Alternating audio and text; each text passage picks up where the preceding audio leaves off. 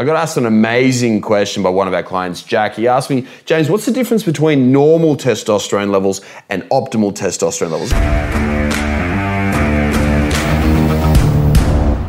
This is a brilliant question. We always, or not always, a lot of the time we look at normal levels and we think that they're good. Normal is rarely good. The reason why it's rarely good is because 66% of Australians are overweight or obese. That means that the normal person in Australia is unhealthy. The normal person is overweight or obese. We should not be modeling off normal, we should be modeling off optimal. We get guys come to us all the time who say, oh, the doctor said that my testosterone levels are fine, they're really, really good, but I have no sex drive, I feel like crap, I've got no energy, I've got no motivation, my old boy doesn't work anymore, I just don't feel good. But the doctor says that I have normal levels of testosterone so that I'm okay. We need to stop focusing on normal and we need to focus on how you want to feel every single day. In fact, your levels don't even care. I could not give a shit what your blood test says. What I do care about is how you feel every single day. So when it comes to testosterone, here's how you should feel. Number one, you should wake up every single day with a good throbbing morning glory. That's how men should wake up. That's how we should feel in the morning.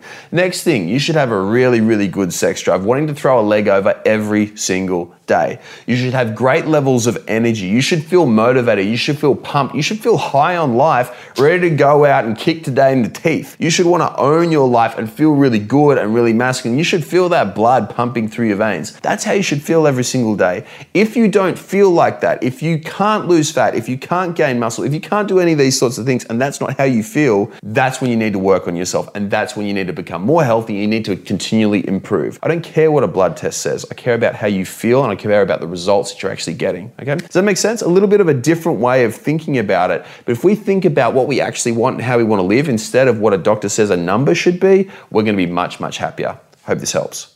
I hope you enjoyed the video. If you got something out of it and you want to learn more, click the link below or type in High Performance Conversations with James Caan and you'll be able to check out all the podcasts that we've done. We cover a stack of different topics, everything from getting your mojo back, overcoming anxiety, self-doubt, self-esteem, and learning from some of the industries and some of the world's top performers in both business and in health.